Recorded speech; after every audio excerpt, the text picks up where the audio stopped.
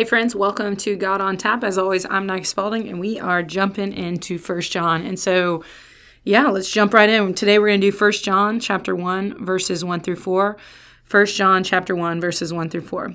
And this is the word of the Lord. That which was from the beginning, which we have heard, which we have seen with our eyes, which we looked upon and have touched with our hands, concerning the word of life. The life was made manifest, and we have seen it, and testified to it, and proclaimed to you the eternal life, which was with the Father, and was made manifest to us. That which we have seen and heard, we proclaim also to you, so that you too may have fellowship with us. And indeed, our fellowship is with the Father and with his Son, Jesus Christ. We are writing these things to you so that our joy may be complete. This is the word of the Lord. Ooh, y'all. Okay, so we just talked about in the last episode where intro to 1 John that this is a people that are doubting their faith, right? They have been battered by false teachers. They are confused. They are wondering if what we first believed is something we should keep on believing. So, if I were trying to convince y'all of something, of anything, there are a number of different ways I might be able to convince you, right? I might be like, hey, y'all, I listened to a podcast on this. I know what I'm talking about. Or my favorite way of learning, I might be like, hey, y'all, I watched a 20-minute TED Talk. Therefore, I'm an expert on shame. Shout out to Brene Brown. I know everything there is to know about shame because 20 minutes of a TED Talk. Or I might be like, guys, I heard it from a friend who was there, right? I mean, there's a million different ways that we import evidence, but we all know the number one way of convincing somebody, or better yet, if you are in the court of law and you are trying to get a conviction, the strongest evidence that you can bring is eyewitness testimony. Well, maybe DNA, but let's take the ancient world, right? Okay, so the ancient world, if this is why witnesses in the Bible are such a big deal. So in the Old Testament, when it talks about you're going to bring forth a case against somebody, the idea that you would be a witness to the crime makes you a very valuable piece of the trial. It's also why they require that you have two or more witnesses, because one witness could be corrupt. But if two witnesses can corroborate the story, hey, I saw him take that guy's bull. Yup, I saw him take the bull too. He was walking down the road with a bull, chatting like it was no big deal. He stole another man's bull, right? Witnesses are so valuable. Eyewitnesses are so valuable. I was there. I saw it. I touched it. I tasted it. It was a watermelon popsicle kind of day. I remember I was eating it, staring out at the whatever crime was happening, or a car wreck or whatever. I mean, we know this. You get in a car wreck and and then somebody starts disputing whose fault it is. What do you want? You want eyewitnesses. That's what you want in the ancient world. Now, I know I just realized my metaphor breaks down in the modern world because you're like, no, I want video evidence because people are the worst. I get it. But let's go back to an ancient world. If you are doubting your faith, what you want is an eyewitness. And that is why John starts his letter, his homily this way. He talks about that which was from the beginning, which you heard. So he's starting this short letter to the church in Ephesus very similarly to how he starts his gospel. So John is talking about Jesus Christ.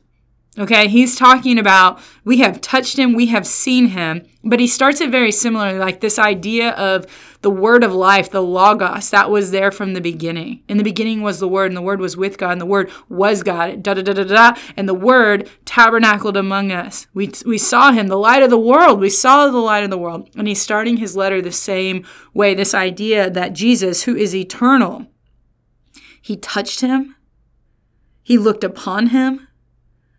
We've seen it. We testify it. We proclaim the eternal life. This is a great comfort to these people. Hey, we heard from Paul about Jesus. Then we heard from these false teachers. And now you've got John, who put his head on Jesus' bosom, who was there at the crucifixion, who saw him when he rose from the dead. And he's saying to them, this one, this Logos, this eternal one, I've seen him. I've touched him. Yeah, that's a compelling witness to say, hey, this one that we're talking about. And so just like as a point of reference for people,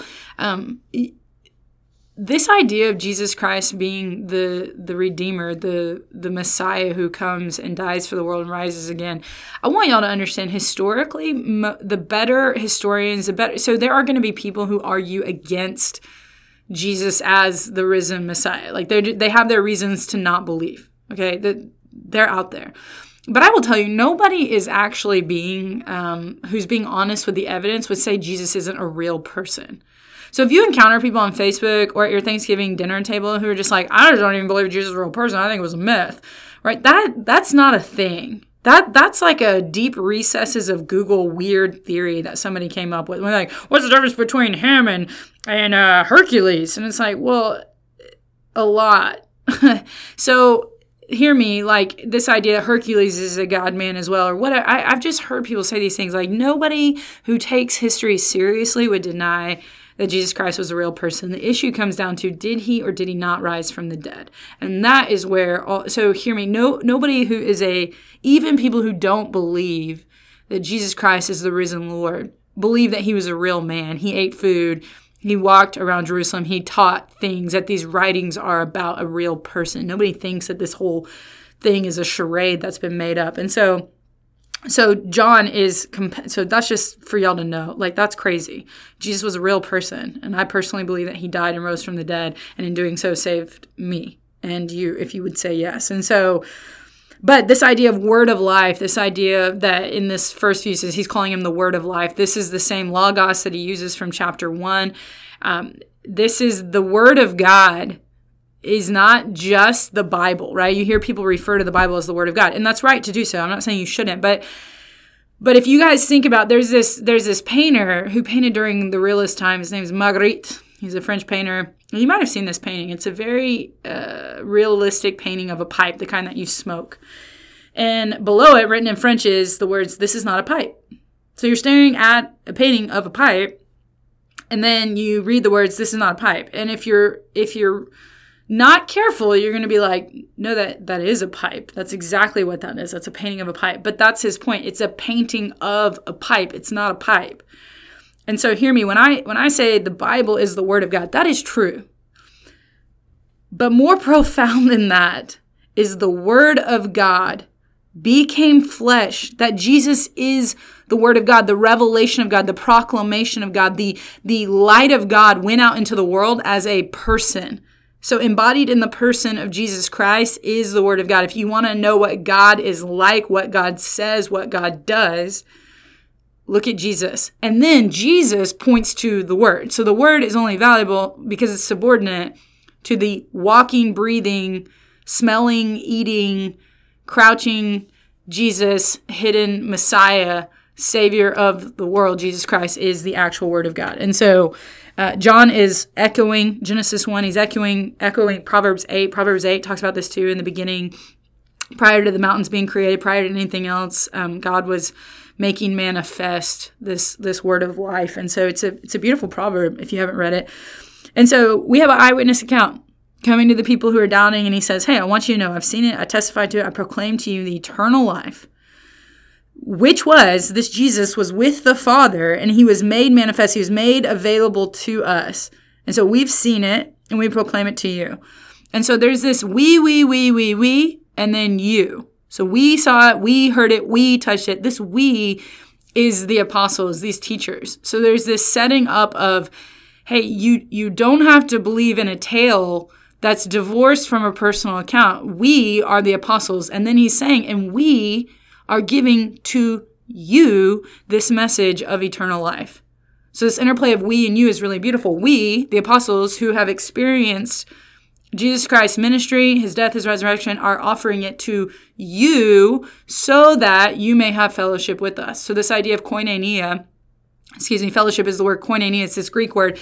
It is more than just, so when we think of fellowship, I think sometimes we think of on a Friday night, we're going to order pizza and we're all going to hang out in the church room and maybe play some pool or sprinkles, if y'all know that game, on the pool table. that idea of fellowship is not necessarily wrong. I think it's important that you gather with people, but this idea of koinonia that's here in this text is very much you are so closely associated with each other that you have mutual interests and sharing. So this type of fellowshipping in the ancient world is not just we get together on a Friday night. It is we are so closely connected with each other that we share mutual interests and identify with each other. That when people think of me, they think of my association with you as well. That I can't divorce my identity apart from the community that I choose to fellowship with. And so I am choosing to be a part of you in the same way that then you would be a part of me, and that we have a very close relationship and a communion with each other. And this is what John is offering to these people. He's saying, listen, you guys are doubting about Jesus Christ, and understandably so, because you've been rocked by false teachers. And I'm telling you, we that have touched, tasted, seen, and smelled of the ministry of Jesus, we are offering to you the fellowship of community, so much so that your union with us is so unbelievably tight that we would share this mutual interest. It's as if you all are able to borrow from my confidence in the risen Christ. You're able to borrow with my identity as one who has seen and heard the risen Christ. And then this is what's crazy, is after he offers them, hey, we are offering to you the fellowship with us, he compares it to, he says, and by the way, this fellowship of the Ring, Lord of the Rings, shout out. I've never read the books. Forgive me, y'all. This fellowship with us is a fellowship with the Father and with the Father's Son, Jesus Christ. Y'all, your face should melt off at this point. This is too great a truth for us to behold if it weren't for the Spirit indwelling in us, teaching us to understand this profound truth. Okay. Pastor John is coming to some folks who are like, hey, we're hurting because people have come in here and shaken our faith. And he's like, hey, listen to me. I've seen him. I've seen the risen Lord. And I'm offering to you koinonia. I'm offering you to be identified with me so that you can join in this fellowship of people who believe in the risen Lord. And listen to me. Listen to me, guys. That fellowship includes koinonia, a mutual closeness, a communion with the Trinity. Your fellowship in the community of believers is so profoundly knit together with the Father and the Son that we all together are knit into the perfect triune relationship. Now, y'all think I'm crazy, but it's here in the Bible. Like he says to you, you will have fellowship. And it's a throwback to the high priestly prayer found in John 17. In John 17, Jesus is in the garden and he is praying for unity of his believers. He's praying for them. He says, may they be one as you and I, and it's Jesus Christ, the Son of God, talking to his Father as you and I are one. And he's saying, like, those that you've given to me are going to be welcomed into this fellowship. Y'all, this is a profound truth that when you say, I believe, you wedge yourself to a God who cannot be unfaithful. And what you receive in that is the fellowship into a community. You belong to me and I belong to you. You are my brothers and you are my sisters and we are inextricably linked. For better or for worse, y'all. And sometimes it does feel like for worse, but I'm telling you now, we are together. We are together. And we are so united to each other because of our adoption into the family of God and because of our union in Christ made possible by the application of the Spirit, that the very Trinity, the Father, Son, and Holy Spirit, welcome us into their koinonia. What? Y'all, I want to add words to this to make it seem more profound, but I don't know that I can do anything because it would just take away from this profound truth. So, I recently spoke to a group of artists at Dallas Art House. If you're not familiar with them and you're in Dallas, look them up. They're phenomenal. It's important that we have a healthy view of beauty and God's gift of beauty in the world. And so I went and spoke to them and I talked about this very idea of Trinity and this idea of belonging. That when you belong to Jesus, then you belong to the Trinity and you belong to each other. And belonging is a really deep-seated need of the human soul. Loneliness is an epidemic that we are facing at unbelievable proportions in America, so much so that large health corporations, places like Aetna and others, are literally using their money to study this idea of loneliness because it's causing health issues. Like, it's causing heart problems, it's causing depression, and it's causing all kinds of other issues because we are deeply lonely. And the antidote to that is not get friends. The antidote is to understand that when you are a believer in Jesus Christ and you belong, body and soul, to Jesus, and when you belong to him, you're united to him in such a way that your union with him means a union with me and others like me, believers in Christ. We belong to each other. You are mine, and I am yours. And then you also belong to the Trinity. And so there's this artist that Andrei Kubala, y'all, I don't know. Maybe I'll put it in the show notes. I don't even have show notes, but I just wanted to say that once. But anyways, there's this artist who painted a picture of the Trinity. It's a really beautiful ancient piece of art. And it's the Father, Son, and Spirit sitting at a table. And the way, if you were to approach it, when you look at it, it's as if there's a fourth seat. And that seat is yours. That's what the artist is trying to communicate, is what John is trying to communicate, that your union with Christ through the Spirit, authored by the Father, means you have a seat at the table with the Trinity, which means you already belong, and you need to walk in your belongingness. You already have koinonia with the most exclusive club in the world, the Trinity. Welcome to the Trinity. And then that entrance into the Trinity, of course, opens up every other red velvet line for you. Like what if you are welcome to the Trinity, where are you not welcome? And so here's our so what. Every week at my church, we celebrate communion. We do it by way of intinction. And what intinction means is we take the bread and we dip it into the cup and then we partake of it. And the reason why we do this is because, first and foremost, we belong to Jesus Christ. And when we belong to Jesus Christ, then we belong to the Trinity. That's why we do it. We take communion every week to signify that even if the preaching stinks and I don't give people Jesus, they will get Jesus through communion. But it also signifies by using the same cup. Everybody takes the bread and dips in the same cup. It signifies that we belong to each other. So here's my so what, guys. You belong. You belong. And there's some of you that just need to know that you belong. You're mine. And I am yours, and I'm not ashamed of you, and I hope you're not ashamed of me. And I don't have to be ashamed of you, and you don't have to be ashamed of me because the blood of Christ makes us righteous. So we're brothers and sisters, and that's a beautiful thing. We belong.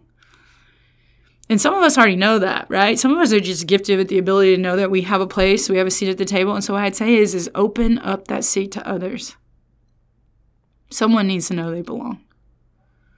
We have eyewitness testimony handed down to us by John, saying we have fellowship with you, and that fellowship includes the Father, Son, and by association with the Trinity, the Spirit. If nobody's told you today that they love you, I do. But way more importantly, the triune God has a seat at his table for you. Peace.